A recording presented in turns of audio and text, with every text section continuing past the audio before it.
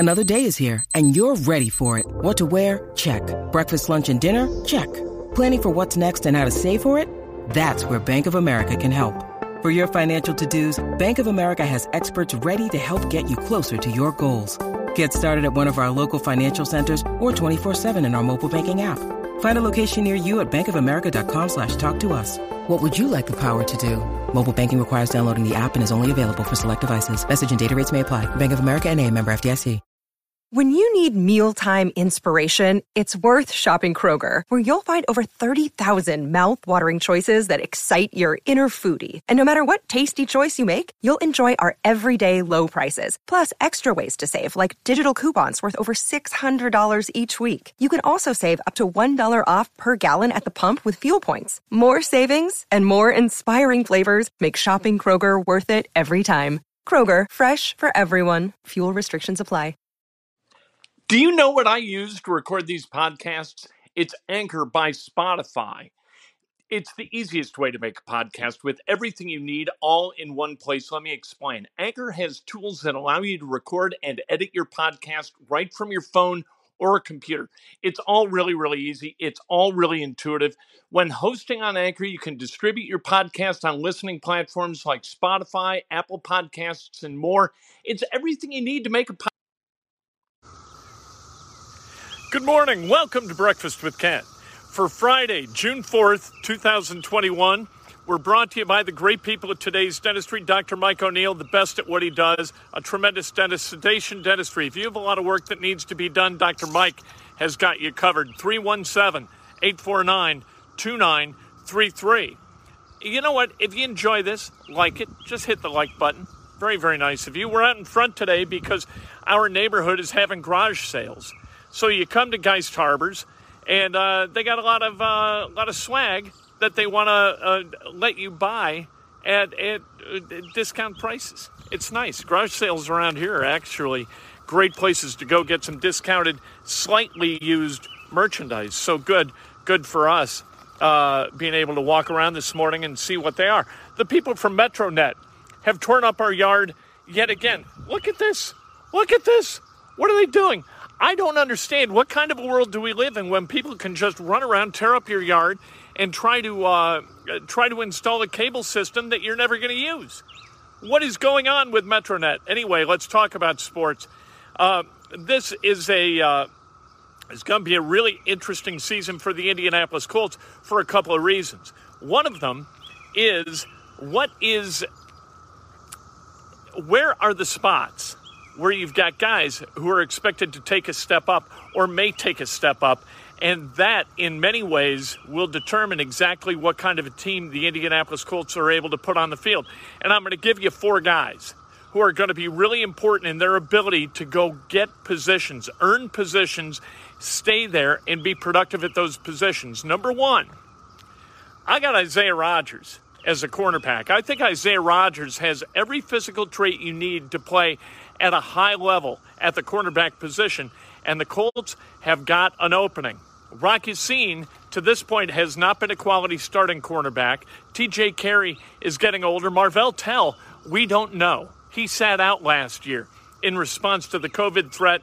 He decided he didn't want to play. So what do you think you have in Marvell Tell? I don't know that the Colts know what they have. That leaves an opening for Isaiah Rodgers to step in and play at a high level. Assuming he can play at a high level, that position is kind of solved. Let's talk about the defensive line for a second, because with Danico Autry leaving, with Justin Houston not being signed by anybody, you also have openings for the Colts along the defensive front. Now, Kwity Paye is likely to take one of those spots on the kind of as the edge rush guy. But at the other defensive end, who you got? You got Tyquan Lewis. You got Al-Quadin Muhammad. Both these guys, if they can play at a high level, you got a chance for the Colts to really take a step up at that defensive front position. Tyquan Lewis moved up last year, took a step. We saw it in training camp, rep after rep after rep. Tyquan Lewis was beating his guy. He was more productive last year in the regular season. We'll see if he can do it this year. Al-Quadin Muhammad was also more productive in the regular season last year. one of those two guys has got to take a significant step up as the Colts wait for Hurricane Dio to recover from that torn Achilles and rehab that thing into shape, that calf into shape, and that leg into shape so he can compete at a high level at the defensive end position. Michael Pittman Jr. on the offensive side of the ball has to take an enormous step up, and I think that Carson Wentz is going to allow him to do it. Here's the thing about the Colts. Pro Football Focus released their rankings of position groups, and what we found, their rankings of the Indianapolis Colts receivers, not generous. 23rd, 24th, right in that kind of at the back end of the third quartile of NFL teams. And the thing that they said is, you know what, they're capable. They're reliable. They're not dynamic. I think that speaks to Phillip Rivers as the quarterback last year for this group, delivering the ball to this group, right? That was Phillip Rivers. Not dynamic, but exceptionally reliable. Carson Wentz is a completely different guy.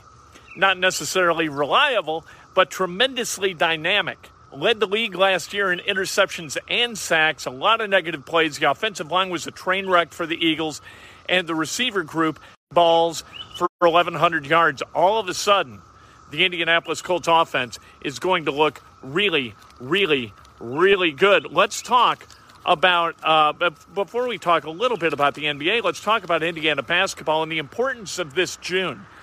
Because this June is going to show us how Mike Woodson prioritizes the acquisition of players. Is he going to be a transfer portal guy who goes out every year, has guys leave via the portal, and then goes out and gets guys to come in via the portal? That happened this past year. Armand Franklin left, went to UVA. You had Al Durham leave. He went to Providence. You had Joey Brunk leave. Morning. You had Joey Brunk leave. And a very friendly neighborhood. People walk by, we say hello all the time. It's what we do. Joey Brunk left, went to Ohio State. Then you've got guys coming in like Xavier Johnson. So is Indiana going to be the kind of team that invests its resources in the aggregation of young talent via high school recruiting? Or are they going to trust the portal? We're going to find out in large part this June exactly what's going to happen as the Indiana Hoosiers target some guys like Jalen Washington from Gary West's side. Terrific, big, 6'9". I think Mike Woodson is in a unique position to go get a guy like Jalen Washington.